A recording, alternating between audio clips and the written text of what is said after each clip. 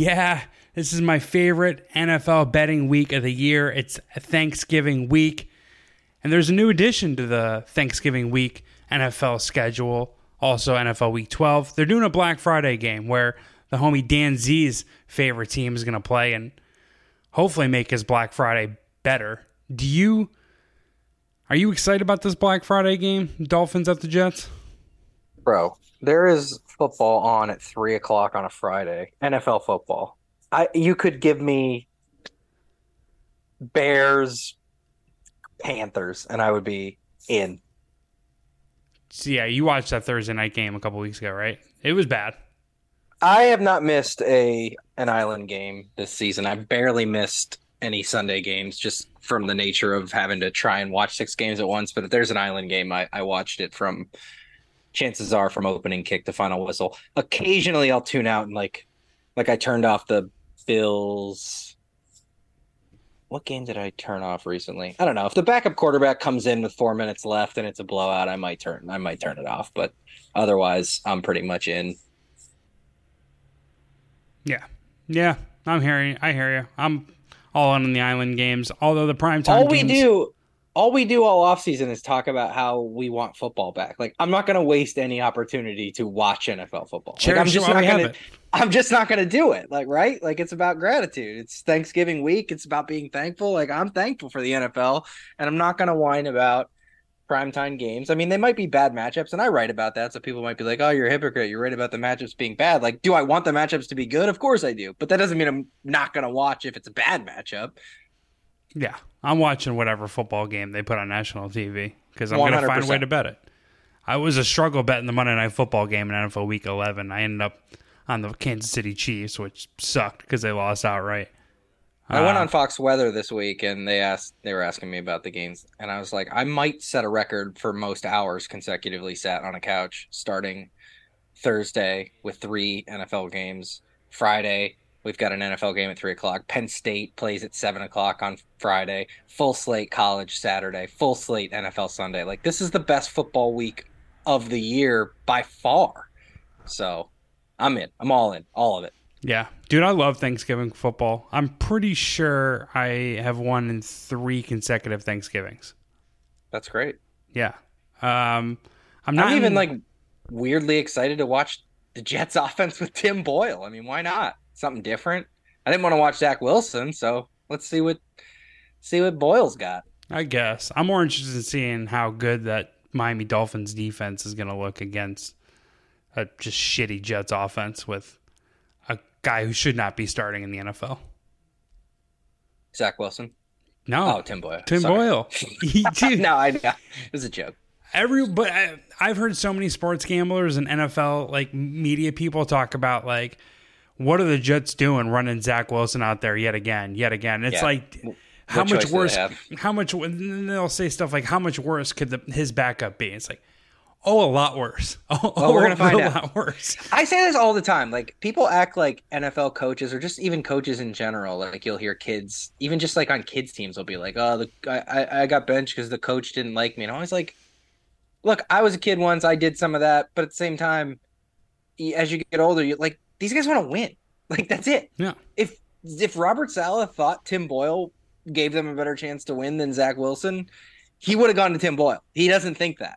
I think at a certain point, it becomes untenable where, like, you know, other players in the offense might kind of be losing. And it's like, all right, we got to do something, right? Like, we got to do something to at least make it like we got to try something new. But at the same time, again, if Saleh thought Boyle was better, he would have been out there. He doesn't think that. He's doing it just to save the locker room because at this point, it's like Garrett Wilson, Breece Hall, like, dude, what the F?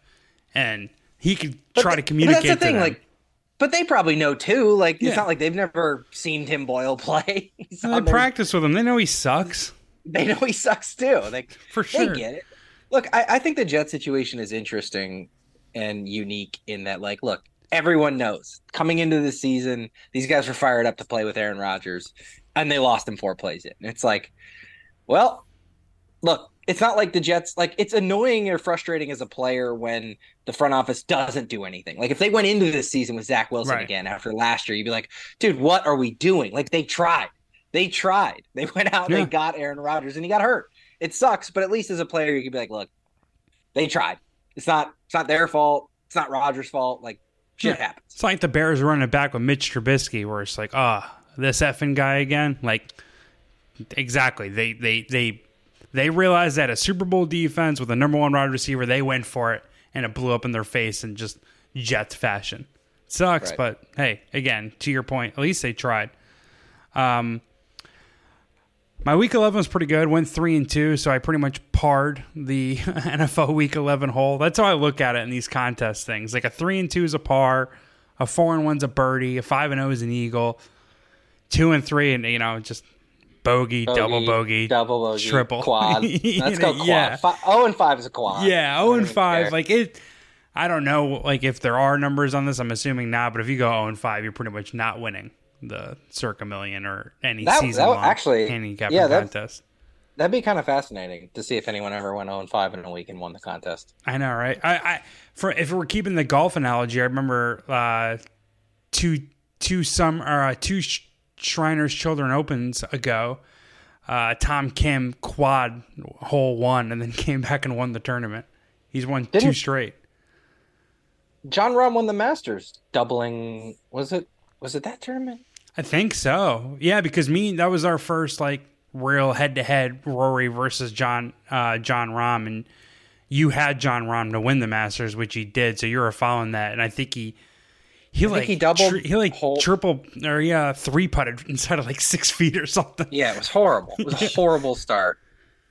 Yeah, in the first couple holes though. Yeah, I don't think it was the first hole. He was the first. No, it was the first hole. Oh, it was literally. He was the first player to ever win the Masters after double bogeying the first hole of the tournament.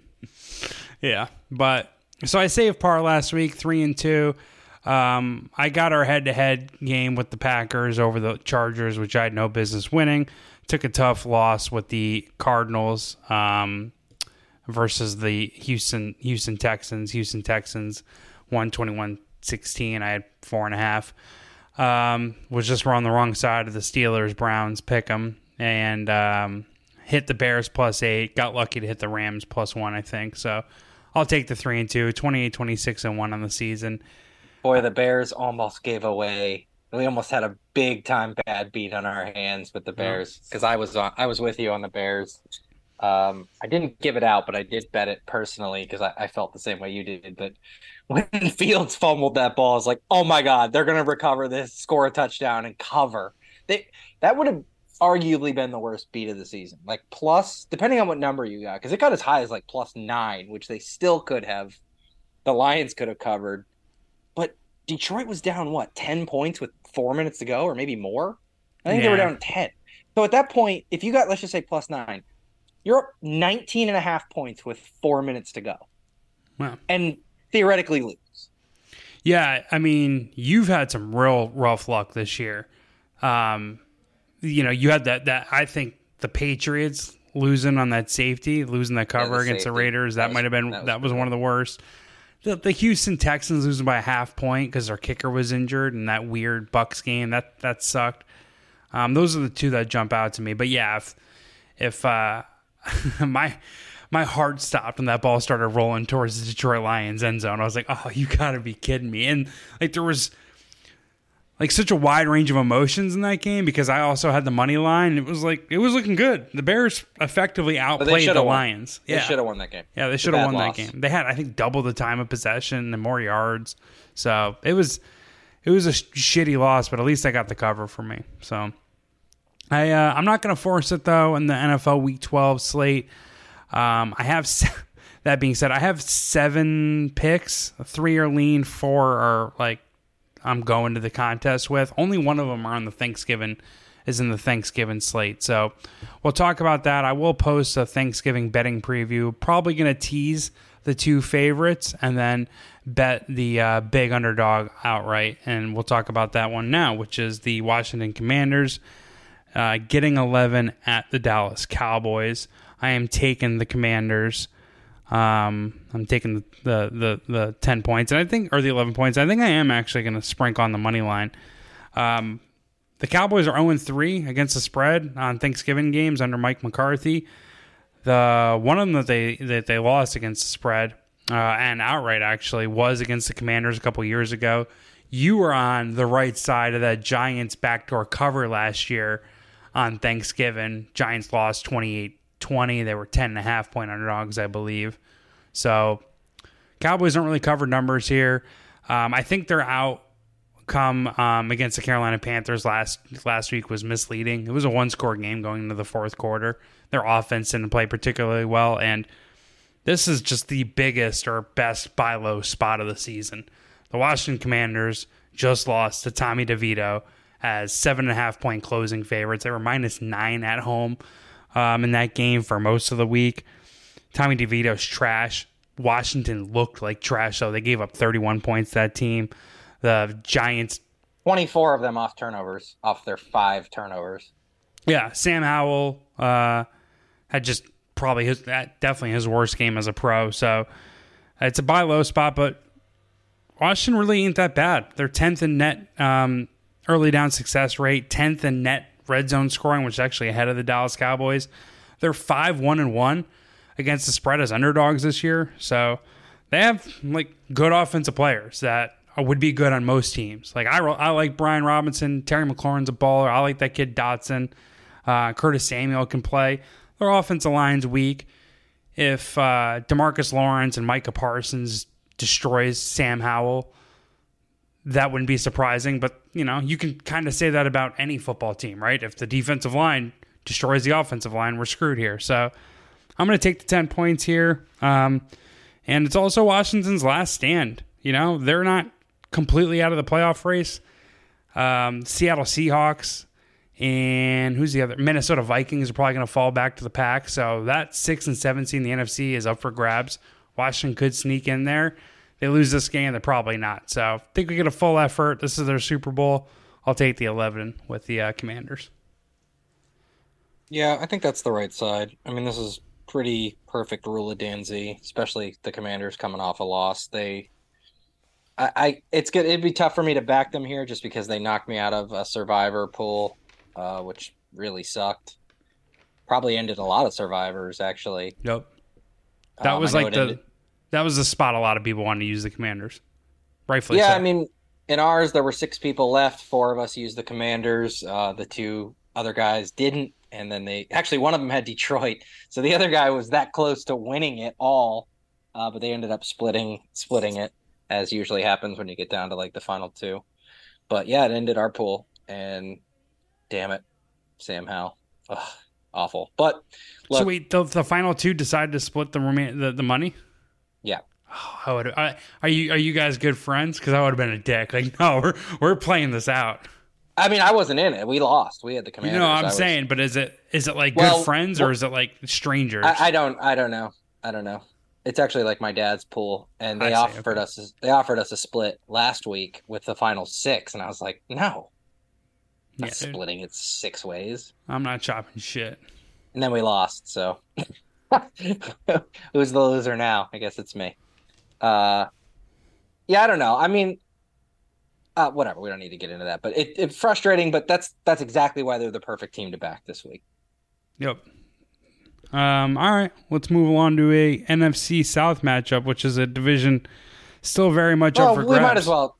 We got to talk about We're not going to talk about the other games. Well, I was going to say I'm not going to force it because I don't have bets ready to go. But yeah, I mean, if you have some stuff, let's talk about it. The first game on Thanksgiving is obviously the Lions. I'm the host in the Green Bay Packers. I'm going to tease. This is going to be a square tease I'm going to do, but I'm going to tease the Lions down from 7.5 to 1.5. I'm going to tease the Niners down from 7 to 1. And that's the look that I like. But if I had to pick a side in the Packers Lions, I think I'd pick the Packers, even though they did get dumb lucky to cover and beat the Chargers last week. Jordan Love had probably his best game as a pro. He didn't get much out of the running game, which is a surprise against the Chargers, and still played pretty well. Granted, only scored 23 points. Again, they had no business winning that game. Lions beat the shit out of them earlier this year on a short week, so I wouldn't be surprised if that happens again. That's why I am teasing the Lions, but if I had to take the points, or if I had to take a side, against the regular spread, it'd be the Packers. What are you feeling for this one? You know, like I said, I haven't put any picks together this week. I went 6-4 last week. Finally, that was my first winning week in, I don't know, practically ever. So, but first glance, that under looks juicy for the first game. I think 47.5 is high. I think Detroit scored the majority of their points in the fourth quarter last week against the bad Bears defense. I don't think the Packers offense is any good at all. I'm having trouble. I mean, the implied total, let's see, is what? Packers to score 20 points. That seems high to me. I don't think the Packers get to 20. That also puts the Lions at 27.5. Yeah, I think I like the under here. I like a 24-13 Lions win. Man, I know there's a lot of NFL internet handicappers that love the over here. I can't follow you on this one. It looks like there's split action on the public bets, but there's more money on the over. But Island games have been going under like crazy this year. And the last one soared over the total. Thanksgiving's going to draw a lot of betting action. I mean, you look at the ratings last year, the Thanksgiving games were, I think all three of them ranked in the top 5 of games watched. The Cowboys-Giants game was the most watched regular season game ever. So you're going to get action on these games. Public loves to bet the over. And you see Detroit, you see Green Bay, you kind of harken back to those teams being strong offensively. Detroit's offense is good. I don't know that it's great. Goff looked really bad last week against a Chicago defense that isn't any good. Man, I really think the under is the play here, and I'll probably end up talking myself into betting it. Yeah, but to your point, the public's going to be coming in on the over, so wait until a few minutes before kickoff. Maybe you get a 49, something like that. If it gets to 49, it's an auto trigger pull for me for sure. Nice. Next game, Commanders Cowboys. Already discussed that one, obviously. I like the under there too. Oh, really? There's sharp action on the under. More around 67% of the bets are on the over. Yeah. I might go under all three if I'm being honest with you, man. I think there's no way that. I think if you bet all three unders here, you're in a good spot to at least go 2-1. I don't think there's any way 2 of these games go over, and maybe the strategy here is not trying to figure out which one miraculously goes over with some weird shit that keeps happening, and just bet all 3, take your profit off the one, call it a happy Thanksgiving, put the money back on the Black Jets Friday Dolphins game. Exactly. Under Jets team total. Man, the Jets total's got to be so low. What is it? Let's see. Total's 41. Jets are plus 10, 31, 15. So 15.5 is their team total. I love it. Yeah, I kind of do too. Yeah. Man, I kind of do too. Because this Dolphins team is still trying to work out its defense. Figure things out. So they're going to want a stats game. They're going to want to, they're not going to want to give any points to Tim Boyle and show that they're not holding the offense back.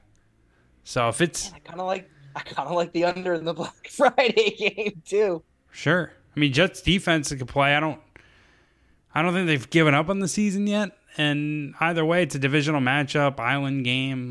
Wait. There's no. Are you kidding me? They have not even close to giving up on the season. They're still right in the thick of the AFC playoff picture, especially with all the nonsense going on with the Bengals and the Browns. Do you think that the Bengals are actually now the Browns and Steelers are both holding playoff spots right now? You think teams don't think they can catch those two teams? Well, we'll talk about that with the Bills, but before the Steelers, you have 1, 2, 3, 4, 5, 6 teams in front of the Jets. They're not jumping those 6 and Why? the Steelers. Who scares you? Other than maybe, even Bills? Houston, rookie quarterback. Yeah, the Bills for sure. The Chargers have the same record. I plan on fading the Chargers perhaps this week, but I would expect I have more confidence in the Chargers. I know you do. What I'm saying is, if you're a Jets player, a Jets coach, you think you're looking at any of those teams ahead of you and going man, there's no way we're better than that team or can't catch that team, is what I'm saying. I think the Chargers are a lot better than the Jets, obviously, but I don't think the Jets think that. I don't think the Jets think that the Bills are that much better than them, even though they just walloped them. Yeah, they already beat the Broncos, Bengals, don't have Burrow. Raiders are, rookie coach, rookie quarterback. And no, you make a fair point. That's what I'm saying. Like, which one of those teams do you think you can't catch? Yeah. So they're not mailing it in on Friday. So that even strengthens your point on the under. I think I'd go with the team total for the Jets, even though that's pretty square. I don't think the public bets team totals either which way. So maybe, I don't know. But if of all the totals in the Thanksgiving and Black Friday games, I'd probably It's worth pointing out, though, that because everyone keeps calling them, I heard it today. Someone's like, oh, the Jets facing the explosive Dolphins offense. Like, well, not the last 2 weeks. I mean, they've only combined for 34 points in the last 2 games. That's 17 points per game. And they had 17 against the Eagles in between they drubbed the Patriots pretty good. But, the Dolphins aren't exactly putting up points lately. No. I talked about this when I took the Panthers, even though they ended up just smoking the Panthers, but they have an intricate offense with a lot of moving pieces, and if a guy misses their spot, or him and Tua and Tyreek or Jalen Waddle aren't on the same page, that could be an interception, and that's why you'll see some weird throws from Tua. Tua turns the ball over, man. I think that he has a reputation as a guy who protects the football, but he turns the ball over too, and it probably more than Dolphins fans would like, for sure. Yep. So, what I was going to say, though, about the 3 Thanksgiving and the 1 Black Friday game, the under in San Francisco Seahawks is the one total that would jump out to me, or that I would play. Again, I think I'm just going to go with San Fran tease down with the Lions, but the 43.5, I want to fade Geno Smith. I think he sucks, but Seattle's defense, at least from a personnel perspective, is really good. They're mostly healthy. You got that Brock Purdy MVP talk. San Francisco looks like they're going to represent the NFC. Well, it's them and the Eagles that could represent the NFC in the Super Bowl. They're an awesome team through and through, and I think now is a good time to either bet against their offense or maybe just bet on their defense and Seattle being a trash offense, which is what I'm thinking. But that's all I got for that game. What do you think? I just want to quickly put a number or two, because I hate when people throw stuff out and then don't back it up at all. But Tua has 8 interceptions this year and 9 fumbles. He lost 3 of them. So he's got 11 turnovers in 10 games. So he turns the ball over at least once a game. He's good for a certain turnover. Yeah. Yeah. Okay. Now that you put a bow on that, though, what are you thinking for the Niners Seahawks? Like I said, I would probably just lean towards the under. I'll have to look. It's Seattle in November, so I have to look at the weather. That might come into play here, and I haven't done that, and we probably don't have the best forecast quite yet, because that game's still over 2 full days away. Yeah, but the projection's low 40s, 7 mile per hour wind, no rain. No rain and low wind, huh? It's a good game. It's gonna be a fine game. Yeah, that's interesting. Then I might lean away from the man. I don't know. I haven't gathered my thoughts on that one. It's a tough one. I don't like either side here. I think Seattle is the obvious rule of DNZ team, given that they just lost to the Rams in kind of a big spot while the Niners had no problem. But I still think Seattle's a little bit overrated by the market, and it's possible San Francisco's still a shade underrated because of their... I don't know if there's any value here, if I'm being honest. This is probably a complete stay away for me. I'm trying to query what the ATS and over-under records are for Seahawks in primetime. Nothing really jumps out. They're a great home primetime team, but most of that is with Russell Wilson, good Russell Wilson. So not much to gain there. I'm gonna have to dive into these matchups a little further for my Thanksgiving 2023 betting piece. But that's all I got for the Thanksgiving Day games and the Black Friday game. Do you have anything else to add to that before we go to the Sunday slate?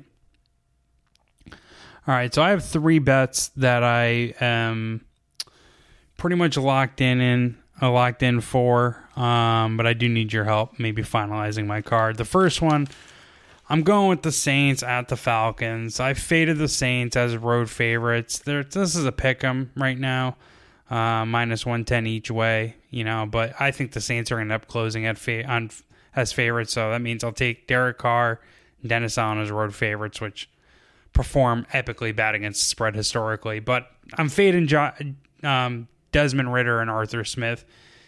If there is a coaching edge, I think some people would argue Arthur Smith has a coaching edge over Dennis Allen. I don't truly believe that. I think Dennis Allen sucks, but I think Arthur Smith sucks too.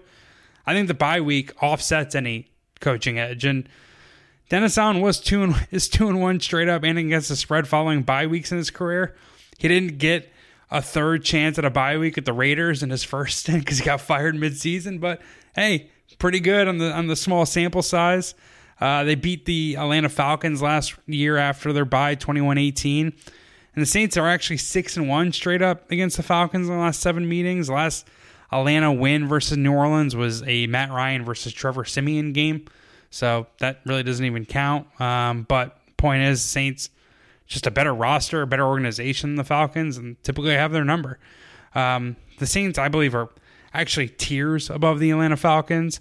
In net EPA, the Saints are 11th, Atlanta's 22nd, and net early down success rate, the Saints are 14th, and the Atlanta Falcons are 19th. So that's where I'm at here. I'm going to take the Saints at a pick'em price and hope that they cover and hope I don't look stupid with Dennis Allen.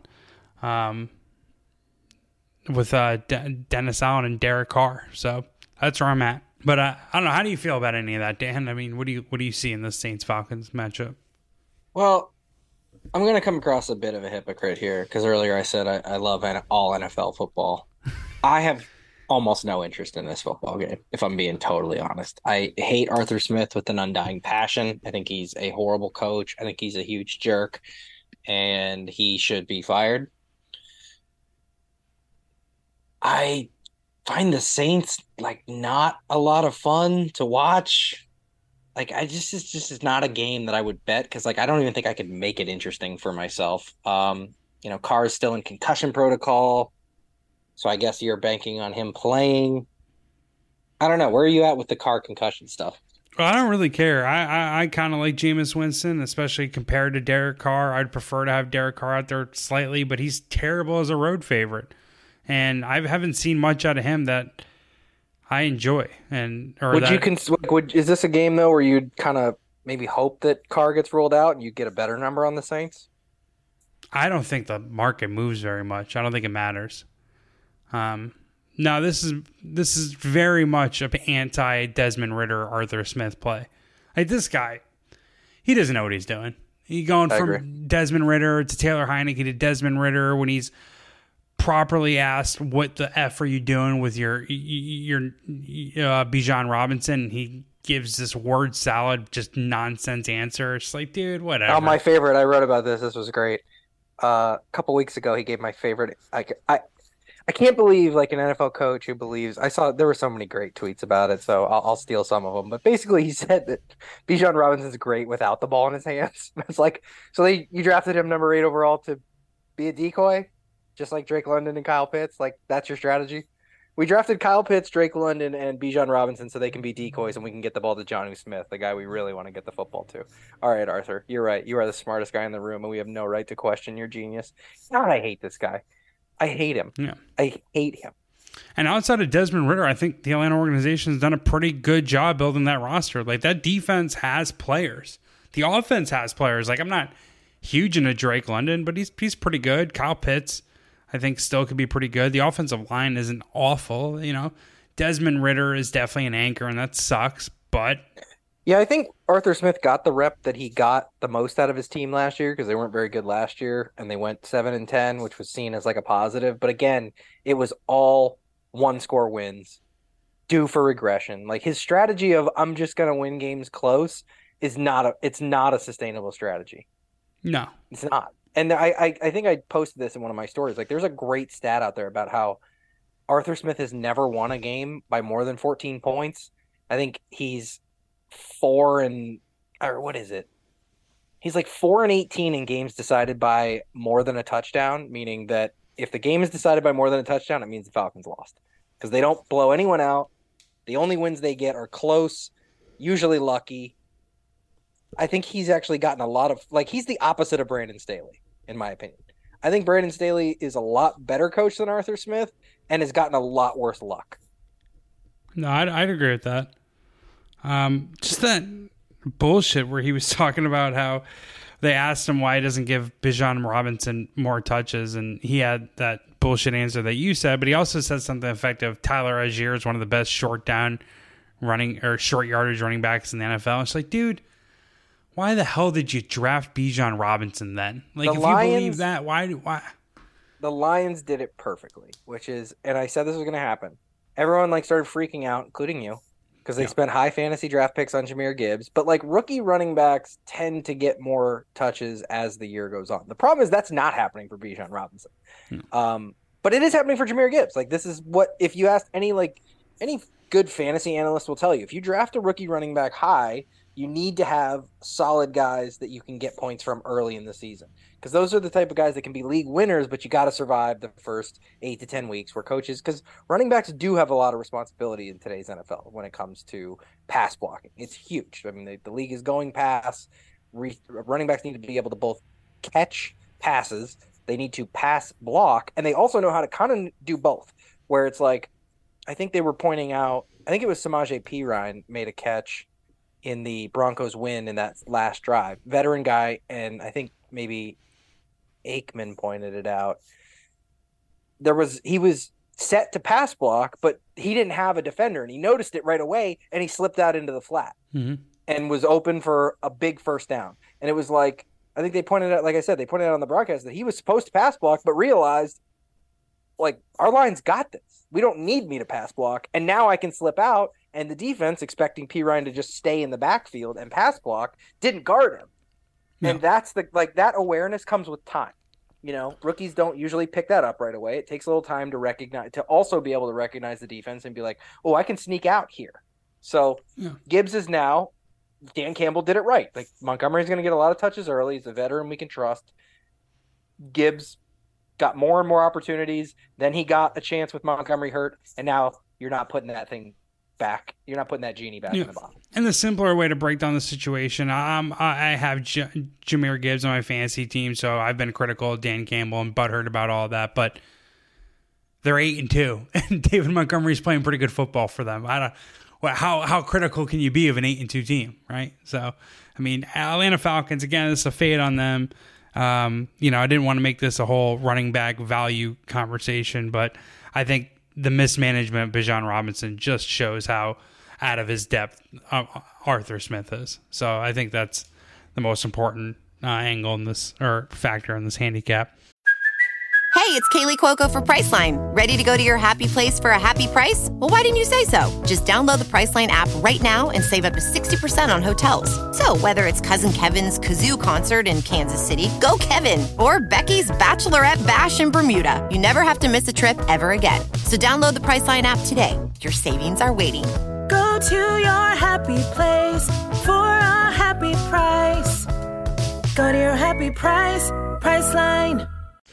Let's go to the next bet that I have. The Buffalo Bills, Philadelphia Eagles. I'm taking the 3 with the Bills. I'm taking the money line with the Bills. I'm betting the Bills to win the Super Bowl. I think this is last week prior to them waxing the Jets. You probably got a better number, but this is the second lowest spot in their season, I'd say. But if you look at the team without the record, there's a top 3 team in football. It's just these fluky turnovers, which you've written about, you've talked about in this podcast. You're a Josh Allen turnover truther. And, this is kind of a zag or departure from that take. And I haven't told anyone this. This is the first time I'm going to bring this up. I quietly haven't sold any of my Sean McDermott stock. I actually am siding with Sean McDermott in the divorce between him and Ken Dorsey. I think there's been too much on Josh Allen's plate. I think they need to play more complementary football. McDermott turned around that franchise. He took Tyrod Taylor to the playoffs. I have faith in Sean McDermott, and I'm not going to besmirch him because of Ken Dorsey, who was doing an all right job. I'm not going to even hate on Ken Dorsey, but I like Sean McDermott. I'm not selling any stock in him. Also, we got a bit of Rule DNZ here. Philly just beat Kansas City on the road in prime time. They have a short week against a team that's as good as Kansas City, in my opinion. And frankly, Philly didn't even play that well against KC. It was more KC puking on themselves than it was Philly beating them. They only had 4.4 yards per play. They were -7 in first down differential. Did you see that stat about the Chiefs not having scored a second half point in 4 games? I didn't. That's crazy. They have not scored a point in the second half since October 20th or something crazy. Yeah.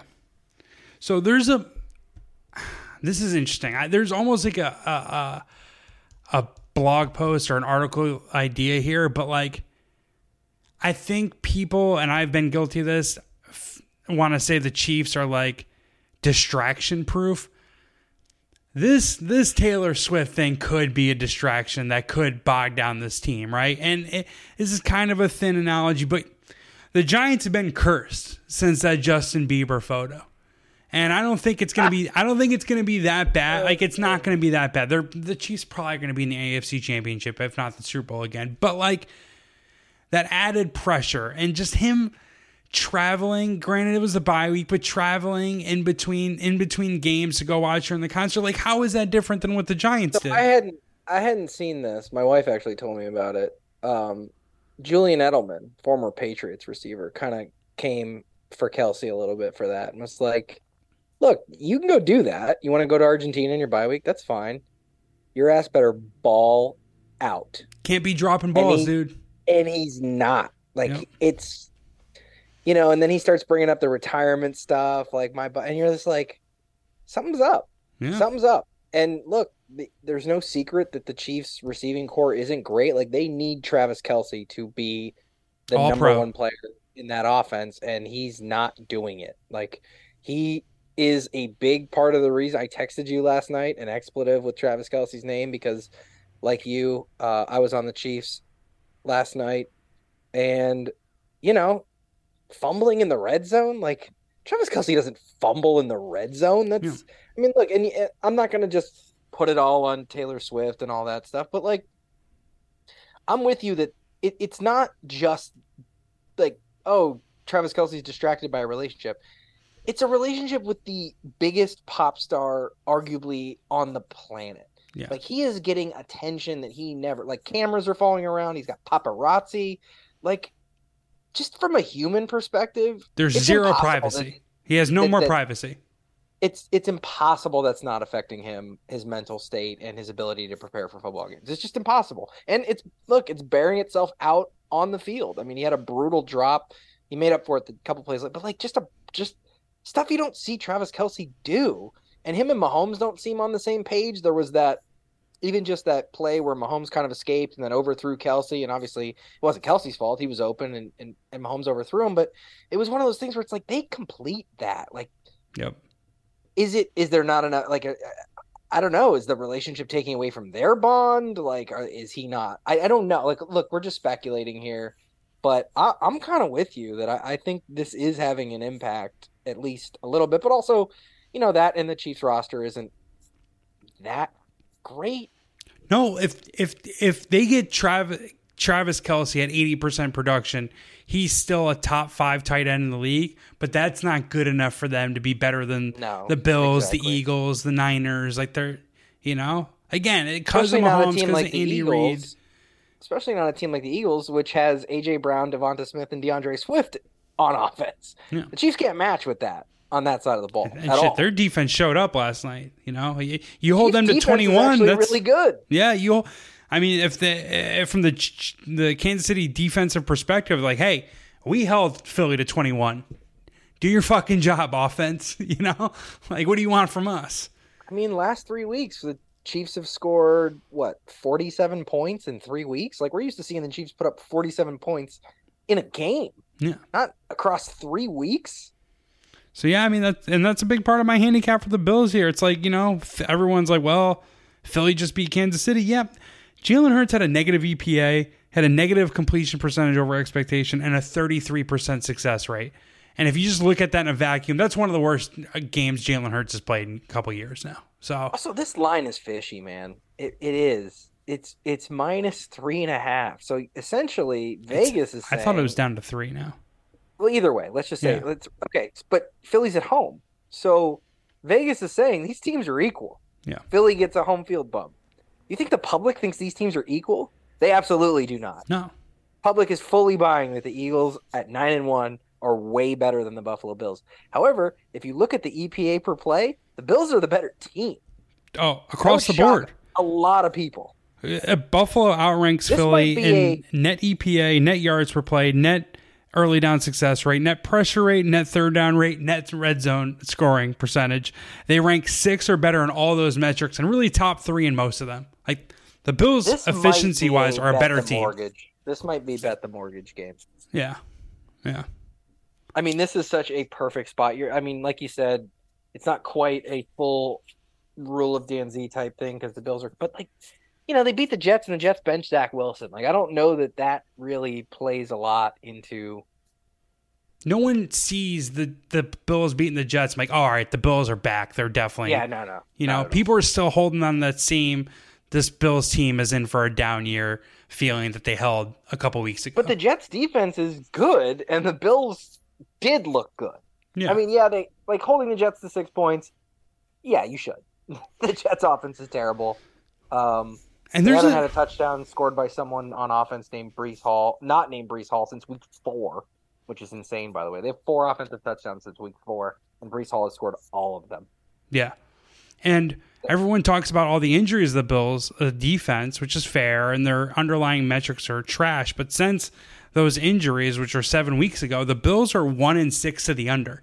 So they're playing complimentary football, like the Broncos. The Broncos played a dog shit game. They just got lucky turnovers against the Bills. I was on the right side of that Bucs cover against the Bills. They had no business covering that game. 0. Like the Bills beat the shit out of that team. I'm struggling to remember past that point or whatever, but it doesn't matter. Like Bills beat the crap out of the Jets last week. They did exactly what they're supposed to. And I mean, if the Bills go into the Link and upset the Eagles, I'm getting them right now at plus 2,800 to win the Super Bowl. Does that get halved if they win this game? Probably, right? Because you look at the teams, like Bengals, no Joe Burrow. Chargers struggling. Who knows what they look like? I have a prediction on what they're going to look like. We'll talk about it in a second. We talked about it earlier, right? Like when you look at the teams in the AFC playoff picture, like who scares you? It's Buffalo. Right. That's the team. Like I Steelers, you, they're gone. Like, right? The Chiefs, the Jag. Like if the Bills get like the Jags in the first round, I will be hammering the Bills. Hammering. And then they win. Hammering. And then what are they, it's them and the Ravens. Like, okay, well, what are we going to do there? Like, you got Lamar Jackson with this, pocket. That would be a really fun playoff. I hope we get to see that. I think that would actually be a great playoff game. Bills, like Buffalo, Baltimore playoff game in Baltimore. I would love that. I actually hope that happens. Yeah, then Jacksonville Bills would be a sick game. I'd be interested in seeing that. I like you, I would take the Bills. I think because if Bills are making the playoffs, by the way. Let me just be like, all this noise has been coming up, like Bills. Their schedule, like that whole thing about your schedule being hard. Like, yes, that's bad for teams that are mediocre because they're going to lose the team. But that's the thing people don't understand. The Bills are just as good as those teams that are on their schedule that make it a tough schedule. Right. And what else was I going to say? I'm kind of spacing out, but no, I think that for the most part does it. And the Bills get to finish at the Chargers versus the Patriots at the Dolphins. I think they win all 3 of those games. Yeah, I mean, so what I was going to say is like people talk about their path to the playoffs. They have to go 5-1, 4-2, which A, they're capable of, and B, like Steelers are holding the 7th wild card or the 7th AFC playoff seed. They're probably screwed, right? I mean, you got no Joe Burrow. You got the Cleveland Browns who are 7-3, but I mean, at any point the wheels could fall off. They're a Myles Garrett injury away from being donezo for the season, and even if he stays healthy, they still have DTR starting for for them. So, I like the Bills. And again, if like you said, if they get in a tournament, that 28-1 ticket by the time the playoff starts is closer to probably 10-1. Yeah, the Browns are interesting. They could sneak in just because their schedule. I mean, I think they'll probably lose to Jacksonville. That Houston Browns game in week 16 could be for a playoff spot. Like, who thought that? I mean, dude, that's going to end up being a massive football game. Browns-Texans, week 16. I mean, we kind of talked. I had the Browns win the Super Bowl, and I said the Texans were going to be good. I gave out their all over 7.5. You know what pisses me off? I'm not even going to break down the Texans-Jaguars game because I just can't. I keep losing money on the Texans. I should be winning money on the Texans. Like, I predicted them being good, and I'm going to lose money this season on them. I don't even get it. It pisses me off. Why didn't you just stay with what you had? Just bet them every week. They have to be good against the spread. Dude, no. I don't know that. Oh, they're not. Well, actually, they lost by a half point to the Falcons, but they actually lost that game outright. They lost by a half point to the Buccaneers, the game that they won outright. By a half point to the Cardinals. Yeah. On the contest line, I took the Cardinals pre-kickoff at 5.5, so I won, but I lost in the contest. I lost in the podcast. And either which way I cut it, like the Texans just keep screwing me, and I was right about this team. It pisses me off. All right, though. That's all I got for this one. Let's talk about Houston's 5-5. They're even against the spread, but plus almost 5 on margin. Yeah. It's a bummer. All right, the Los Angeles it keeps costing me money. The Los Angeles Rams at the Arizona Cardinals. I'm going to take the Rams minus 115 money line. Yeah, it's pretty much a pick 'em. LA's got the better quarterback, the better defense, the better coach. I know everyone's down on Sean McVay because he does make brain dead decisions, but I'd rather have him as my coach than John Gannon, who could be good. We'll see. Arizona got a lucky cover last week against the Houston Texans. The Rams lost against the closing number, so you could do the fade recency bias angle here. Arizona got outgained by 100 yards. Houston tried to give that game away. Arizona just wouldn't take it. CJ Stroud threw more interceptions against Arizona than he did in the previous 9 games. There's more action on the Cardinals according to PFF and pregame, so I take what I think is the better team against the public.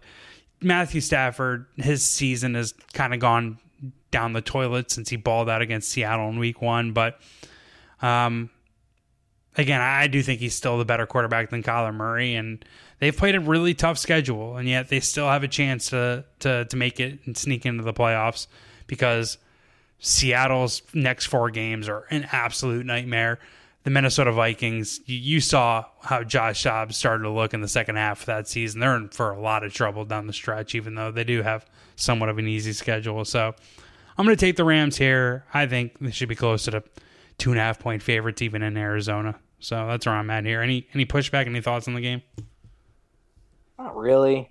Well, it's not a very exciting game, to be honest. It's not, and they're like these are both teams that I like to bet on and not really fade. I guess with the Rams coming off a win and the Cardinals coming off a loss, I would rather bet the Rams, but I don't love it. So I probably would stay away.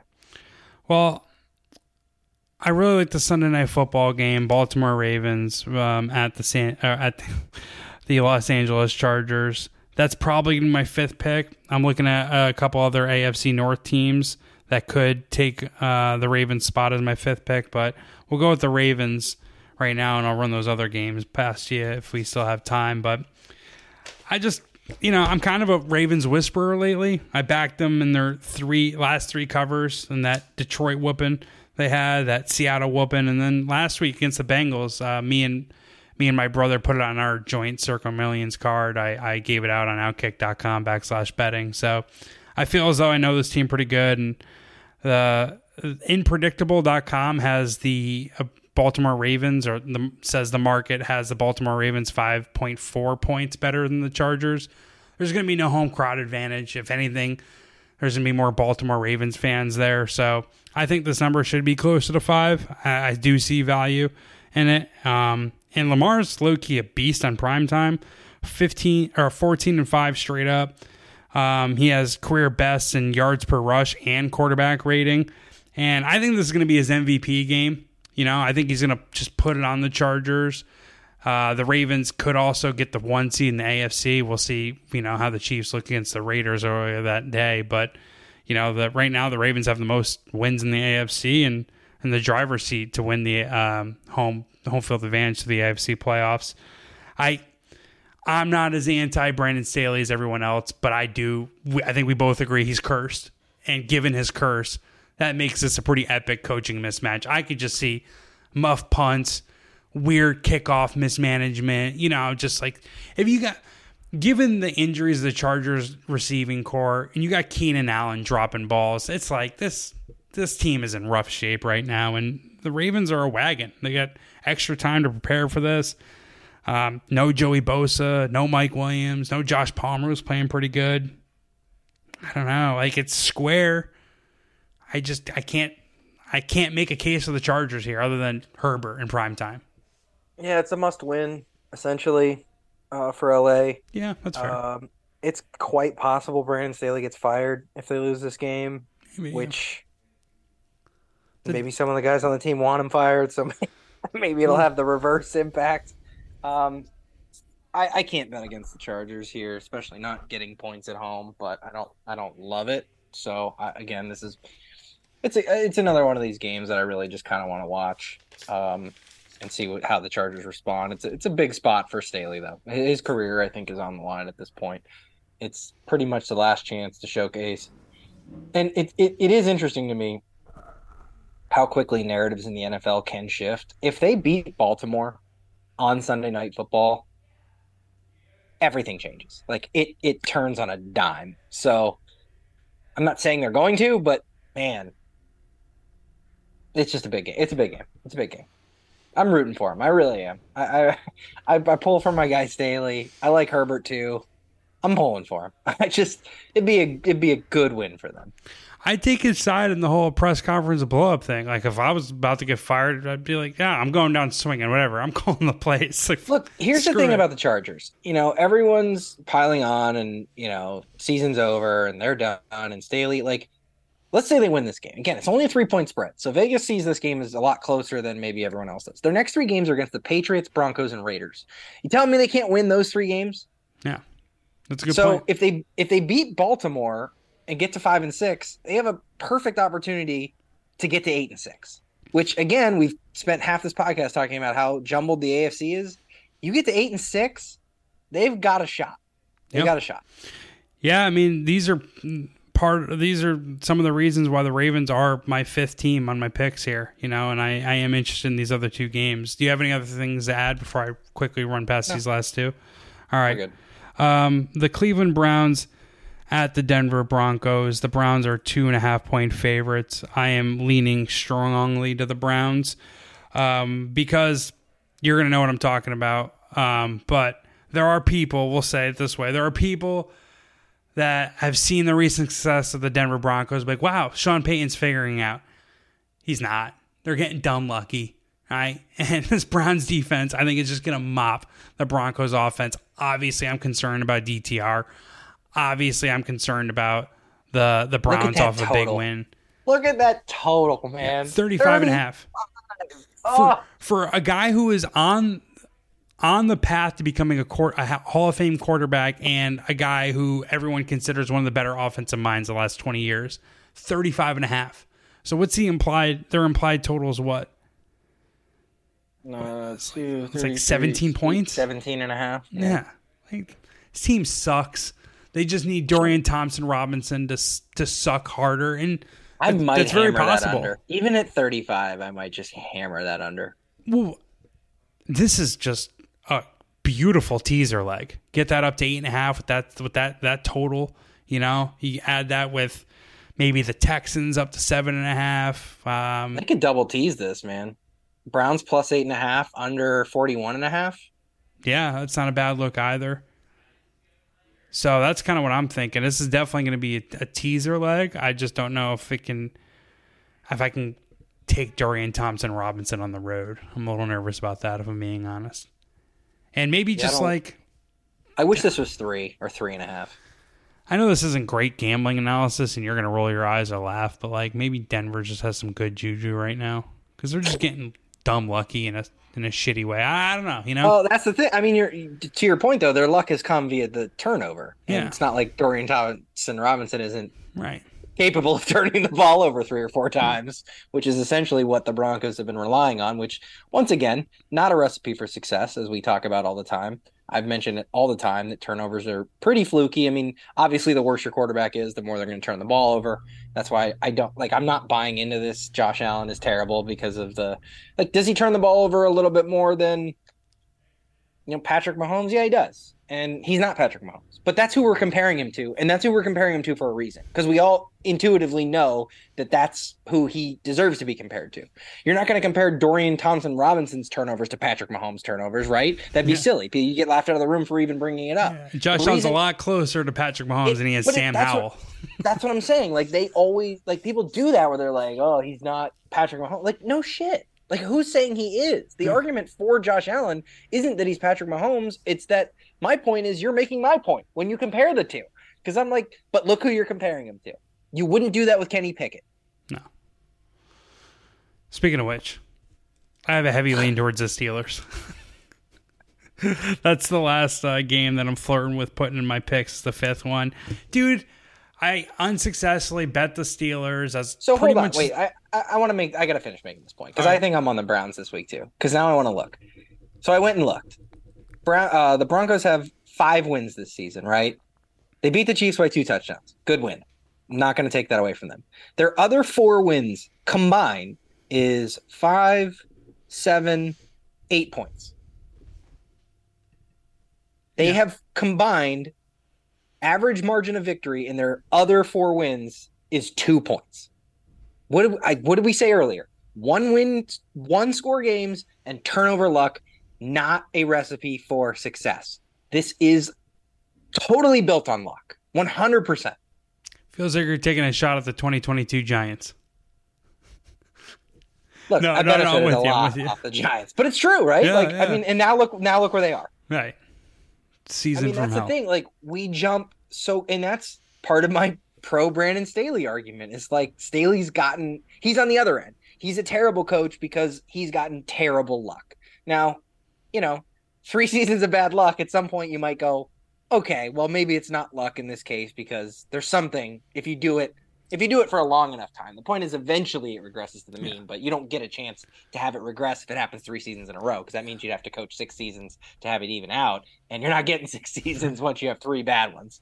Yeah, I mean, whether it be bad luck or a curse, like, hey, either way, we don't want to be in business with you, man. Yeah, I mean, and perception is reality, and that's what I'm saying. Like, Sean Payton is looked at as doing a way better coaching job this season than Brandon Staley. They have 1 more win than the Chargers do. Do I think that the Denver Broncos are better than the Chargers? No, not even close. No, yeah. Not even close. And neither does anyone else, by the way. So knock this garbage off. Well, let's go to Unpredictable, which is a fun website that gives like the market ratings of all these teams. They have the Chargers ranked 10th still. The market does, excuse me, not this website. The market has the Chargers ranked 10th. Every other team is either like there's only 11 teams at 0 or above. So most of the league is terrible actually. And Denver is 15th, but minus 1.4 points worse than an average team, whereas the Chargers are 1.8 points better. So on a neutral field, they're saying the Chargers would be a 3-point favorite over the Broncos. The market is. The Chargers have a positive point differential. Like we were talking last week about how the Seahawks and the Steelers managed to have negative point differentials, and we're 6-3. Chargers are 4-6, and they're plus 21 points this year. The Broncos are 5-5, and they're minus 51. Yeah, it's as simple as that. 70 to 20 losses looms large in that. But I hear it's hey. Yeah, but I mean, okay, but if you take that out and you also take out the one big win they had, that's 35. They're still minus 16 in their other 8 games. Yeah. You also just can't take out a 70-point performance by a defense. Give them 70 points. I mean, look. Not only did they give up 70 points, but you go like, oh, is the Dolphins like? Well, first of all, the Dolphins' offense now doesn't look that great. And it's not like they've lost anyone from that team. And also, they gave up like 21 points to the Dolphins' backup quarterback and Robbie Chosen. They couldn't stop that. Yeah. Yeah, I mean, like the Chargers' losses are kind of cursed and unfortunate, but they're all by one score mostly. They don't lose by 50 points. Like, no, I'm with you there. So and yeah, their losses for the Chargers have a couple of bad losses. I mean, losing to the Packers wasn't great, but they were. Well, I'm not going to justify it. It wasn't great. The Titans loss doesn't look great now, but that Titans team beginning of the season wasn't as bad as they devolved into. Tannehill was a little healthier. Lost to the Dolphins, lost to the Cowboys, lost to the Chiefs.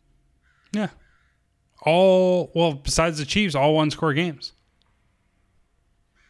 Yes. Yeah. Yes. So, all right, last game here I want to talk about before I get over to Barking Dogs with the homie Scott Martin. The last of my three leans here from my fifth pick is the Steelers versus the Bengals. I don't want to bet the Steelers again, but I feel like I should because I bet the Steelers at pretty much the same price against the Browns.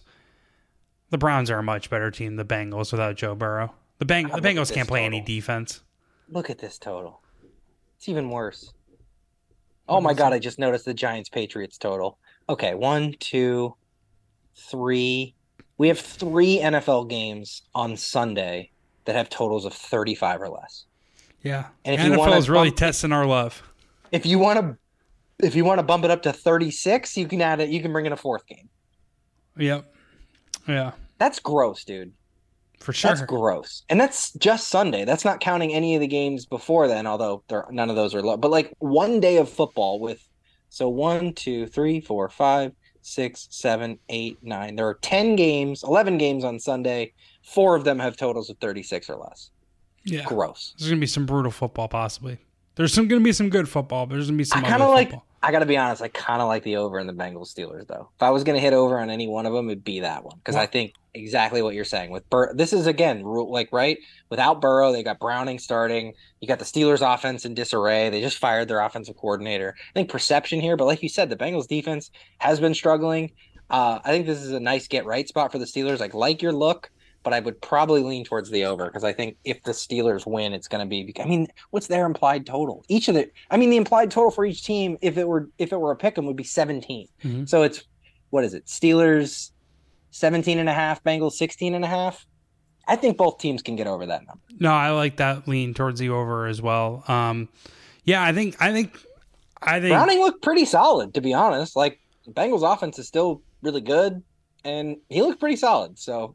I think they could score 20 points. You can get Jamar Chase in a short cross route that he turns into 80 yards, right, for a touchdown. You can get a couple of those. I think T. Higgins is coming back, so toss it up to T. Yeah, so I think they can get into 17 points, and I think this looks maybe more Steelers like one beat of them those 2017 type thing.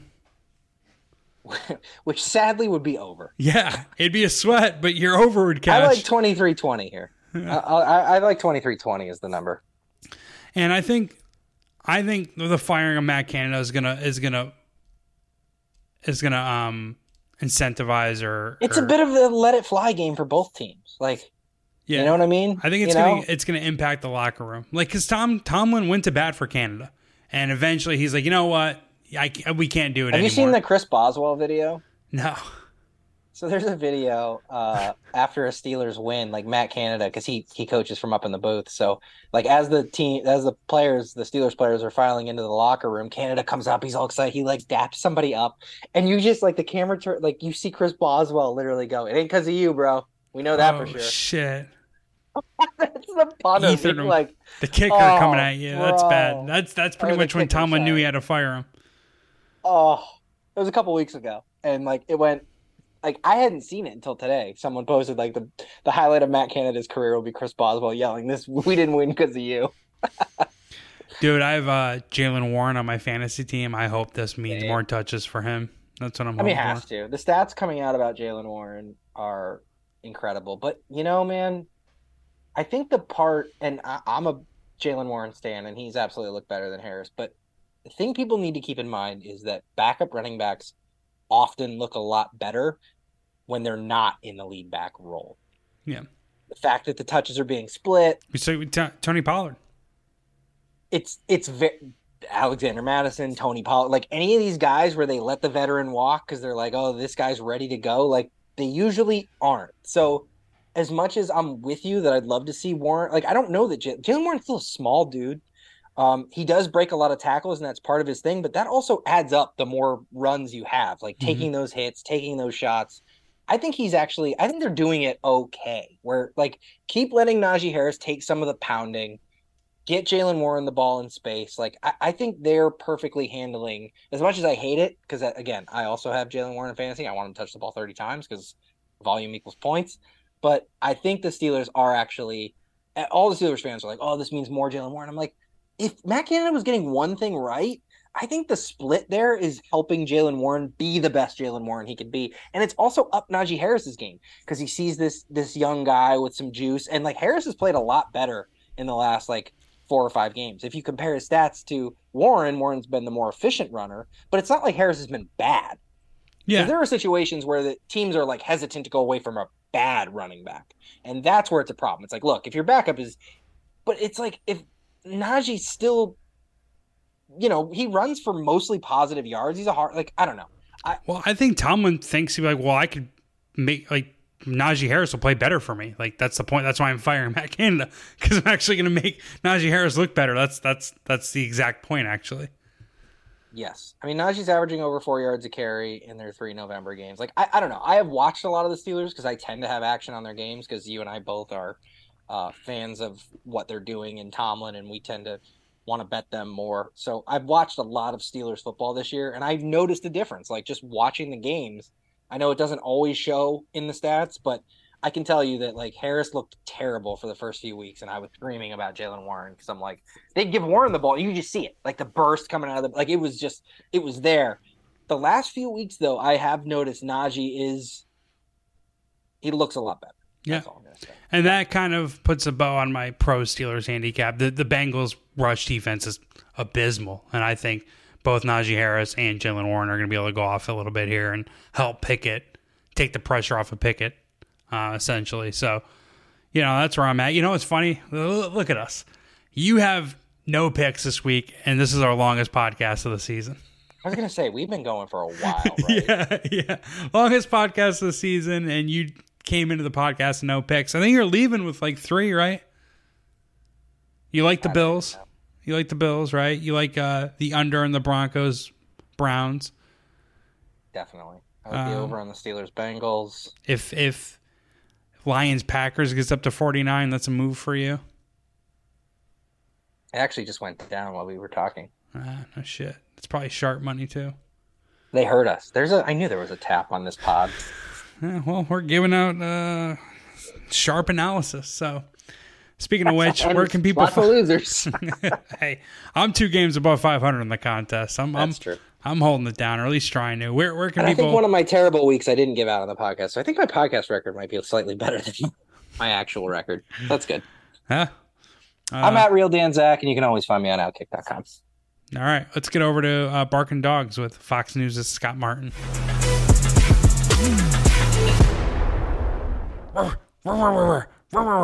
Welcome back to the Barking Dog segment with Fox News financial analyst, food guy, music guy, sports betting guy, just Renaissance dude, Scott Martin, a.k.a. Scotty Markets. What's up, brother? Chilling, Jeff. And, I mean, I got to tell you, man, this is becoming easier and easier to do because of the way that you act like a barking dog there. I mean, the actual sound effects are better than sound effects we could ever purchase from a third party. So, hey, man, if this doesn't work out, I think you have a career in imitating dogs, especially barking ones. Yeah, I could be like a voice animator or, someone that works on the next Disney Pets movie. Dude, there you go. Pets, I think it's like on Pets like 7 or 9 or something. And I agree. I think that the segments are even better with your sound effects. So I hope we keep adding them along the way here as we go into the end of the end of the NFL season, man, which, can you believe I'm saying that? But like, we're coming up on Thanksgiving.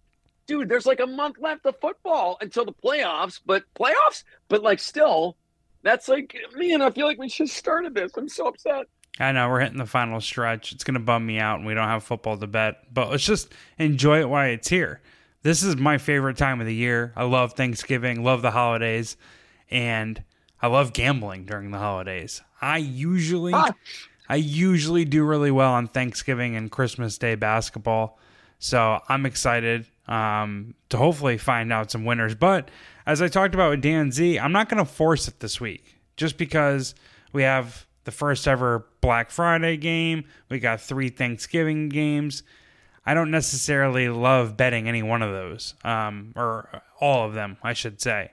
I do like the Washington Commanders. One or all. I love it, Jeff. You go from, I'm not going to bet one of them, but all of them. I like that. Yeah, to all. I like that. Well, I just saying I'm not going to bet them all. I'm not going to bet them, but I have one best bet with the Washington Commanders that I already talked about with Dan. So I am betting one of the Thanksgiving games, but I'm not here to necessarily bet all of them. And looking at your picks, do you have any Thanksgiving Day action? I don't think you do. I don't. Not on the barking dogs. I mean, there are some dogs out there that are interesting. Nothing that I'm picking for the pod segment today. But look, you know how I go, man. You know how I roll. You know the colors I wave here. I'm going with dogs all day and every day on Thanksgiving, Christmas, etc. So if there's dogs out there on Thanksgiving, I'll be on them. But for the picks for today, I'm moving to the Sunday slate just because I believe that there's a little bit more value in some of the dog that we're talking about today. When we connected a few minutes ago before I started recording, you made some interesting points. So let's start with the bad news or whatever, the bad side of your performance lately. 1-2 last week, down to 17-23 on the year. So ouch. We have a lot of rebounding to do here, and we're running out of rebound time, bro. We got to call Dennis Rodman. We got 7 weeks left in the regular season. Another 4 weeks of playoff games. Okay. So there's plenty of time for you to get your head above water, and I believe you're going to. However, you're telling me there's a chance. There is. However, something we need to talk to you listeners about, and that's taking the best of the number, whether that be shopping for the best number on all the available sports books or waiting until close to the kickoff. So one of your picks that me and you were simpatico on was the Arizona Cardinals last week, plus 4.5. We gave it out at plus 4.5. We're grading it as plus 4.5, which is a loss because the Cardinals lost to the Houston Texans 21-16. However, you and I were savvy enough to wait until close to the kickoff to bet the underdog, and we beat the closing number, which was plus 5.5, plus 6. So I guess to kind of turn it over to you, can you just further elaborate on why it's better to wait until close to the kickoff to bet underdogs? Yes, because most of the time the public sets up their favor, whatever you want to call it, their leans during the week. And that money follows that money. The public money, which we're always trying to kind of bet against, get ahead of, how we're going to call it, that money tends to build up. It tends to momentum into the weekend. Meaning, if you just think about it conceptually, a public bettor that, again, just doesn't seem to – I don't think they look as deep as we do into the analytics and figure out where the public is versus the sharps, the Vegas folks, et cetera, who – remember when I told you about setting up this segment back in the day, it's like – Vegas does pretty well last time I checked. The sharps are the sharps for reasons that we all can figure out. And so those are the sides we want to be on. So what happens, Jeff, is that over the course of the week, the public will bet on the public almost. Like it tends to just compound. So when you go into the weekend, and let's say after a good college football weekend, for example, the public will typically hammer the dog. So when or hammer the favorite, I'm sorry. So meaning the dog, the barking dog in this case, will start to have a bigger spread. So like you mentioned with Arizona, obviously the public was hammering Houston, no doubt. And so that spread started to move in favor of Houston, or just to take Houston down more points, minus 5.5, minus 6, from that 4.5, because the public was jumping on Houston. And to even it out, Vegas has to do that. So therefore, to your point, as you get closer to game time or kick, it's probably best to bet on these dogs close to then because you've got the max amount of public money in on that side, or the other side, rather. Well said. Yeah, I mean, the public is going to bet favorites throughout the week But when the limits get risen on Sunday, then you got some of the whale suckers coming in and just hammering the favorites. Taking the easy ones. Yeah, taking the easy ones. In the NFL, the public is the NFL is the only sport where the public moves the odds. So once those limits get bigger and more public money comes in, then by waiting for the underdog, you might be able to get a better number closer to kickoff. So while I feel bad about taking a loss at the Cardinals and giving out a loser in the Cardinals, if you guys just remember to bet underdogs closer to the kickoff, then you could possibly get a better number and you would end up winning in that game. So sucks that we got took a loss there, but somebody took a big L. I know how that felt. I think that's a song from The Weeknd. But I'll tell you what else is interesting, man, is like you talked about something interesting to use that word twice in like a same sentence. The best of the number. Another thing to look at if you're betting dogs, especially, watch the numbers and watch those pivotal points in the spread, whether it's 3, whether it's 6, whether it's 7, whether it's 8. Those are numbers that I keep an eye on too, Jeff, as I'm laying out the Barking Dogs segment or the Barking Dogs bets every week. Because sometimes, too, if the public gets heavier during a day, maybe after a Thursday night game, whatever, maybe it's a Friday, maybe it's a Wednesday. This week could be interesting because of Thanksgiving. Keep your eye on those key numbers, too, because there was also Pittsburgh last week. We were looking at that one where, like, Pittsburgh was talking, they were in like 2.5. Then we had the weird thing with Deshaun Watson, all that stuff. That spread, for me, got up to 3. And they ended up pushing, but, with a little small half a point buy. But the thing didn't cost me very much because it was already pushing that way anyway, because there were folks coming in on Cleveland, ironically, even as Deshaun was out. So just keep an eye, everybody, on, yes, the timing of the bet, but also those key numbers, too, because shockingly, I mean, maybe not so shockingly, we saw, a couple times last weekend, those key numbers play big, too, as far as those 3, the 7s, the 8s, even the 6s. No, that's a good point. I actually always parlay my Circa Million picks. Last week, I parlayed my 5 picks, which were the Steelers, the Cardinals, the Packers, the Bears, the Rams, and I waited until like 2 minutes before kickoff. So I got the Steelers +3. I got the Cardinals +6. I took the Rams money line instead of laying their closing number at -2. I hit the Bears +8, and then I got lucky with the Packers +3. So my 5-leg parlay got chopped down to 4, but it was still a +950 payout. So it was pretty sick. Dude. Yeah, I was pretty pumped by that. And can I throw something in really quick? I got to tell you something I was nail-biting on, too, because the dog last week, too, was the Bears, to your point. We didn't talk about the dog on the pod, but I took it. And it's like, did you see when they sacked Fields, like in one of the last minutes of the game, there was a fumble, and the Bears guy, the lineman, kicked the ball out of the end zone. When easily, I mean, I've been on these sides before, boys and girls, when that lineman from Detroit picks up the ball and runs it in and basically ballerinas it into the end zone and busts the spread right there. But the lineman, kicked the ball. It looked kind of purposely out of the end zone, only took a 2 instead of 6 and saved that spread by the light of day. Yeah, as that ball was rolling towards Detroit's end zone, my betting life was flashing before my eyes. I was throwing up, man. I was throwing up. I couldn't believe it. Yeah, because like a half an hour earlier, I also had the Lions money line or the Bears money line. So like an hour earlier, I was like thinking that I could hit that +300 payout and the +8. So it was a huge swing of emotions, but the +8 at least got home. A great public dog. I mean, the Bears were just a great pick there. It did look like they were going to win. And it looked like you might have gotten a new Louis Vuitton bag for the holidays. But hey, man, we'll keep trying. We'll keep trying with this week, Yeah, all right. Let's put this betting best practices, bet timing, bet shopping business behind us, and let's talk about our picks for Week 12 or your wins. Picks. Yeah, let's get some wins. What's the first one of your picks that you want to talk about? Yeah, 1:00 Eastern game slate. We're going to start with that one, buddy. A spread that looks weird. Number one, a spread that I think the public feels like it's too easy, and two teams that, frankly, are kind of in an interesting spot in the NFC because of the fact that both teams are buying it out in a particular division, which is our favorite division, the most interesting one in the NFC, not really, which is the NFC South, which is New Orleans and Atlanta. Two teams coming in with, like I said, just some similar situations, but not a lot going for them from the standpoint of what I believe the public is kind of seeing from them and what the public has expected from them for the year. Let's say that. So now the public kind of hates both of these teams.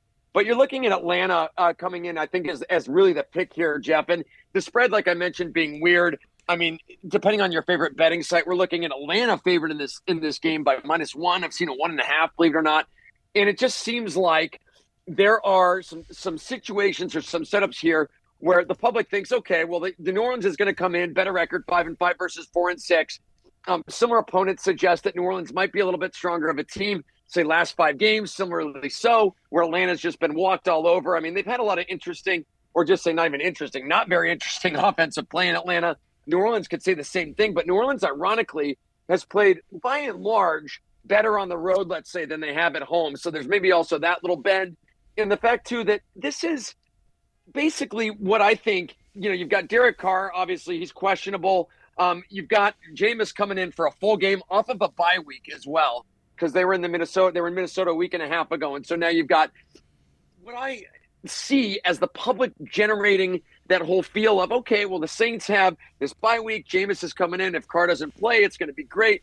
And you still have the problem with Atlanta just not being able to figure out what they wanted to be this year. And probably we talked about the coaching issues in Atlanta too, but they've got coaching issues in New Orleans too.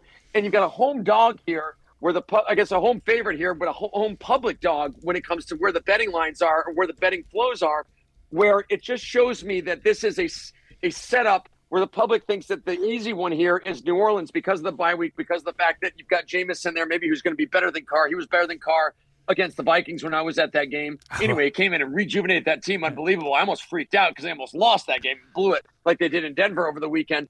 But it's still something where the public looks overconfident on New Orleans here, and the spread doesn't look right. The spread looks like it's a little bit weird, where, again, Atlanta's favored by maybe -1, -1.5, and that to me says dog in the public. Yes, it's a home favorite, and that's what I like on the Falcons. So I'm going to grade you at Falcons -110 money line, because that's you can get -108 at Caesar or at DraftKings, -110 at Caesars, -110 at BetMGM. So that's what we're going to give you, just a money line. We're oppo in this one. I'm public Pauly this week with the Saints team.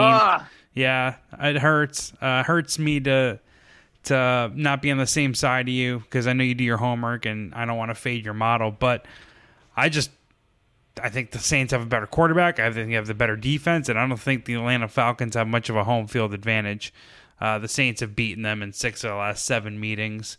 The bye week neutralizes any coaching edge that Arthur Smith might have over Dennis Allen. I hate Dennis Allen. He's terrible. He probably should be fired, but he's pretty good after his bye weeks. I mean, he's 2-3 straight up and against the spread after a bye. And both for the Raiders and the Saints. He didn't make it to his 3rd bye week with the Raiders because he got fired midseason, but still, that's the Dennis Allen experience. I'm gonna fade you on this one, or not fade you, but we're oppo. So best of luck to you, buddy. Two guys that aren't going for Coach of the Year is what you're saying. And I think you're right on a lot of those data points. And what I feel like the public is jumping, public Pauly, as you said. The public is jumping on those too, Jeff, clearly by getting a little bit overreactive to the Saints. And two, I think also feeling like Jameis Winston may be the answer to turn this team around and get them into the playoffs, which is a mess of a picture in the NFC. But you're right about the home team advantage too in Atlanta. That place is dead as a doornail when you go in there, as far as watching a football game at least. But Bijan Robinson can hold a candle against Alvin Kamara. I truthfully think, too, the quarterback situation in Atlanta has been, let's just say, a little bit more tenable. I mean, you got Arizona. They played at Arizona on the 12th. They lost by 2 points. That was a really close game. That game against Minnesota that they were home against, as far as Atlanta goes, they were home against Minnesota the prior week, similar to the result that we saw when New Orleans went there 2 weeks ago. And then at Tennessee prior to that, they've been in all these games. So Falcons feel like they just need something to kind of go right for them. A lot of things have gone wrong for the Saints. And I think one more thing goes wrong for them than it does for the Falcons, let's say, on Sunday. And that's why I like the Falcons, baby. Huge disagreement in that final point. The Falcons are 4-6 and 2-8 against the spread. I'd argue a lot of shit has gone right for them. They've gotten lucky. Well, that's what I would argue. They maybe have, but well, see, there you go. But see, some of that will also mean revert. So we'll see if some of that luck spreads itself around. And the spread always seems to know. And the spread looks weird, man. It shouldn't be a Falcons' favor then. What kind of home field advantage do they have? Vegas knows that home field advantage is bunk. It's a dog that's basically hurt, and therefore that's the dog I want. All right, baby. We'll see how that plays out. You're going with another NFC South team. And not the one you guys are thinking of. Why are you on the Panthers? Everybody hates them because they stink. Because they're a dog that has rabies, distemper, probably a heart condition, maybe some infected skin, or maybe is missing 3 teeth. legs. 3 legs, yeah, it could be 3 legs. Some of those dogs that we bet on this year, they'll have that cart, that the dog walks with, and it actually looks pretty good. I mean, that cart is amazing what they've made as far as medical advances, which I think they're going to make a medical advance for the Panthers in this game. And it sounds nuts because the Panthers are awful. I mean, Bryce Young, it's just like absolutely just clueless back there. I don't know what is going on with him. I don't know if it's the coaching or what, because it's strange that the coaching typically we thought was going to be good in Carolina. Adam Thielen, who's the number 1 receiver, should be – he's got 80 receptions almost on the year, about 730 yards, 4 tutties, and he's a former Viking, so I know him kind of well. But, man, he should be a guy that's bringing along his quarterback. But Bryce just doesn't seem to be there head-wise. So Carolina, Jeff, is getting, depending on, again, your favorite sports book, let's call this one 3.5. But at Tennessee, man, I mean, you got a 1-9 team going into a 3-7 team in Tennessee, which, by the way, you want to talk about home field advantage? There ain't much in Nashville, that's for sure. I've been in Nissan Stadium or whatever the heck they call it now. I think it's still Nissan, amazingly. They managed to retain the rights. But that stadium has nothing going for it. I've been there. I love Nashville. I love everybody there, yada, yada, yada. Don't send me any mean emails. I'm just saying the stadium is not that fun. And so when you look at this matchup, massive amount of favorites on Tennessee because of their record, because of the fact that Bryce Young does suck, and because the Panthers really don't have much to play for. But guess what? Neither does Tennessee, kids. And therefore, if you look at the last, say, 3 games, Tennessee hasn't been home. They haven't been home in, 3 weeks? I mean, you've been at Jacksonville, at Tampa Bay, at Pittsburgh. And then the Panthers have been back and forth, and basically made a habit of getting blown out at home. So they like to go on the road. They like to play hard. And 3.5 points just seems like a little bit too much for me because, again, that's where that area is. When you bet these favorites, you're going to see that number probably go up, especially given the heavy public lean on the Titans. And offensive-wise, I mean, Jeff, Derrick Henry's been invisible this year. There's no passing game. I mean, DeAndre Hopkins has 42 receptions on the year, 4 tutties, and about 650 yards. You had that in half a season of senior year high school. So there's nothing here on the Titans. I have great hands. Quarter. Yeah, you catch everything. And you're not going to play for the Chiefs, by the way, by doing that because they want guys that drop balls. But the thing is, you have to see this matchup for what it is. And this spread seems a little bit weird to me, which would make me think, man, they're going to probably cover. But I'm looking at one spot now. I see Tennessee. It opened at -4. Now it went to 3.5. There's another spot where you can get 4. I think taking 4 or 3.5 roughly on Carolina with the public heavy on Tennessee with both teams nothing to play for and not a lot separating these offenses make me say this is Panthers all day. Yeah, it's interesting. Hey, you know who the Titans last beat? I mean, themselves, I would guess it was Atlanta. Because it was Atlanta, wasn't it? Yeah. Damn it. I know you too well. And that was a close game, though, man. That was home against Atlanta. It was 28-23. Ritter was still magically being quarterback in that game.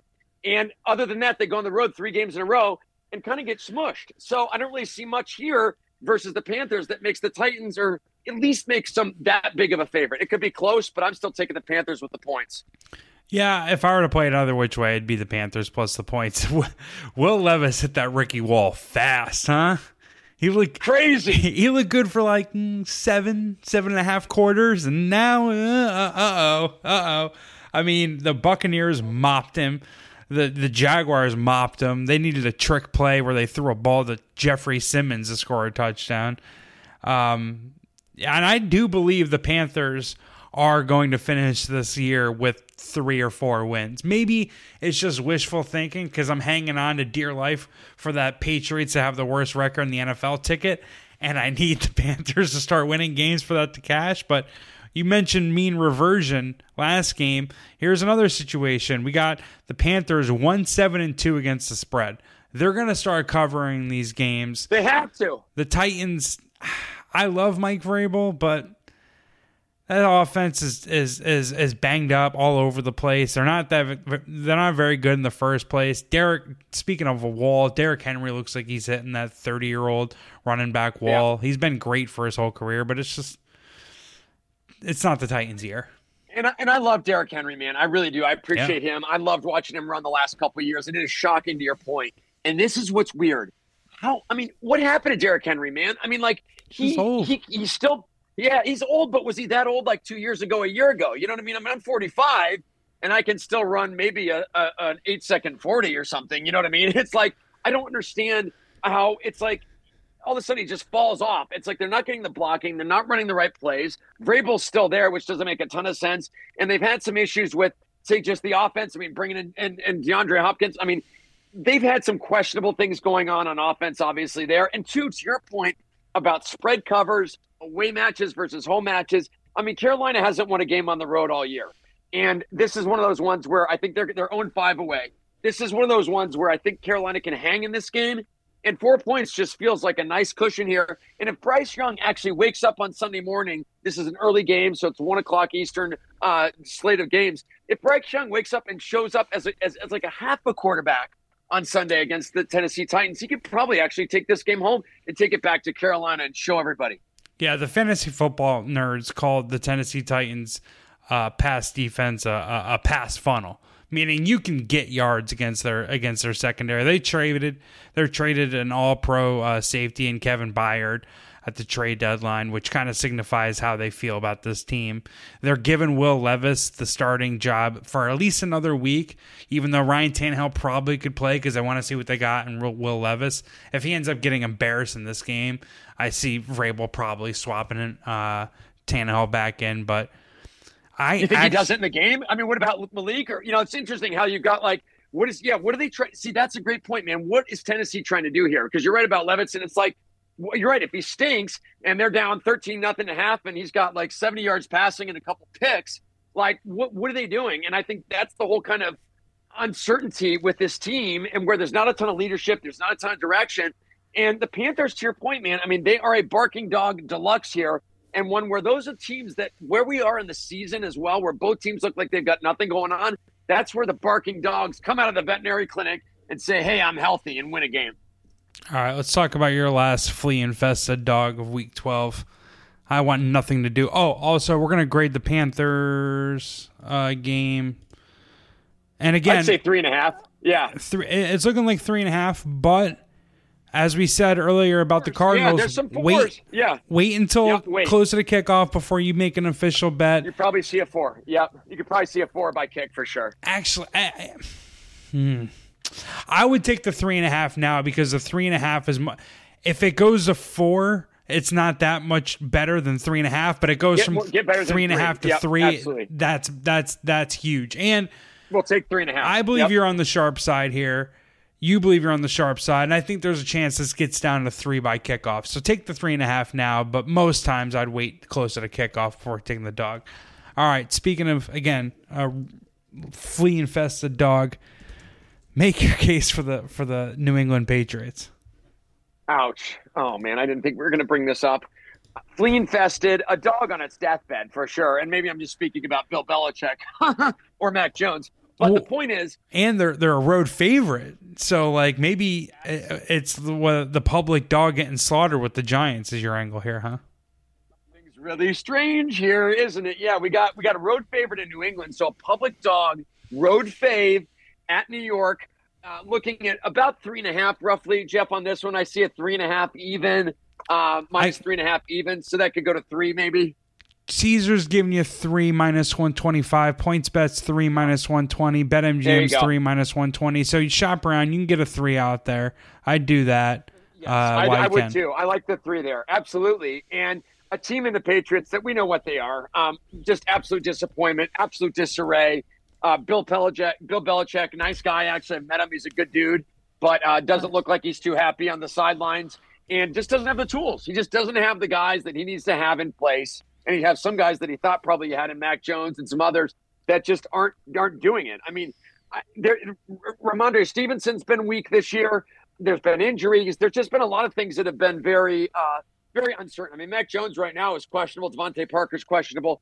But I got to tell you, man, the Giants are just a team that I think is in more disarray, frankly, just because of the fact that Brian Daboll was coming off such a great season last year, and coming in really with like a similar team to what he had last year, and it's been a face plant.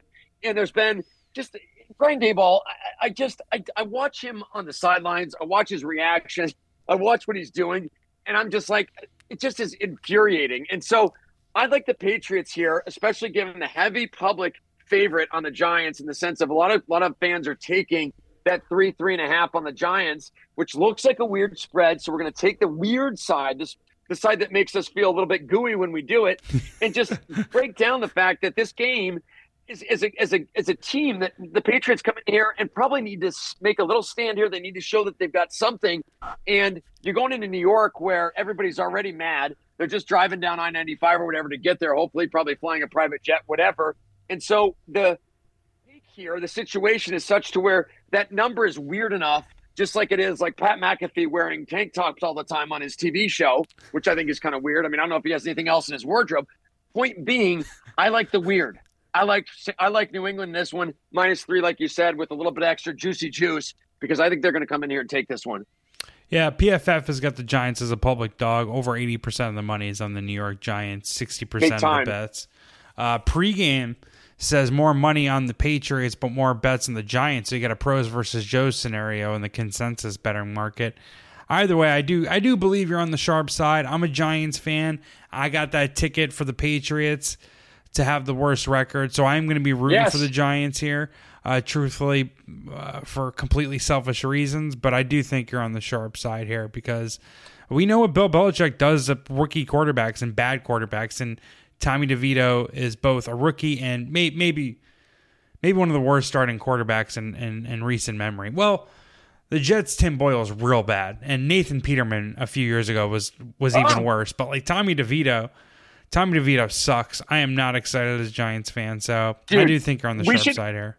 We should have a party of like bad NFL quarterbacks the last 3 years and just invite these guys. Like Badgett's another one for the Bears that hasn't been good. And there's been a lot of guys. I mean, you look at if the Vikings guy Jaron Hall get to play a full game, he would have been real rough.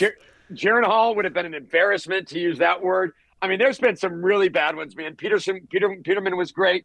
And I think that's just another thought process of what you have to consider here, what you're looking at. I mean, Belichick will be ready for this game. He doesn't want to go down in flames this year. I don't care what people want to say about him and his poopy face and his mad face.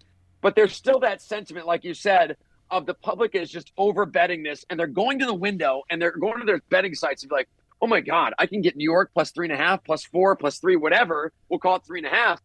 That's the setup. That's the Vegas setup of saying, oh, yeah, here's a little bit more extra for you. Hey, you want 4? You want 3.5? Blah, blah, blah. And then Patriots cover this one by 7 and doing it going away. Yeah, it's telling that the Giants just won by double digits as a big home or a road dog, and now they're a home favorite or a home underdog. I think that's very telling against a team that's terrible. And the Giants were at Washington, and they played great. They were at Dallas the week before, so they haven't been home in a while. But your point about the Patriots is well said, because we played the Pats a couple weeks ago because they're coming off a bye week. The overseas game, I think it was Frankfurt, actually, Colts, Germany. Yeah. Beautiful area where you like to vacation, I hear. And that team, they actually had Indianapolis in that game pretty well contained, and they just blew it because they suck and because Matt Jones is terrible. But, like, if you look at even against Washington, they were home against Washington, lost that game at Miami, got blown out by 14, and that game was not even close as it looked. So the public is making this about the Giants versus about what the Patriots are. And I think that's the key point is the Giants aren't much, the Patriots aren't much more, but this spread says that they are, and that's why I'm taking them, and the public is backing that up on the Giants side. All right, baby. Well, I'm hoping you get right this week. Unfortunately, I love it when you call me baby. Please do that more. Unfortunately, I hope it's only a 2-1 week since we're opposite in the Falcons-Saints game. But either way, I want 3-0, Jeff. I have no sympathy. Yeah, you kind of need a 3-0 too, and you're due for a big week. So maybe we get it this week. Either way, where can people find you? At Twitter, on X, or whatever people say these days. Fox at Scotty News Markets. Too. You're a Fox TV News, star. Yeah, I am a TV star. Well, the star is the TV. I'm just on it. But on Twitter, at X, or whatever they say, at Scotty Markets, talking football, talking some other sports, talking food, and a little bit of music, if you like. All right. Follow the podcast at Outkick Bets on Twitter. Please leave us a nice review on Apple Podcasts. Follow Dan Z, at Real Dan Zach on Twitter. You can follow me at Jeffrey_Clark. Till next week, though. Oh, and happy Thanksgiving, betters. Peace.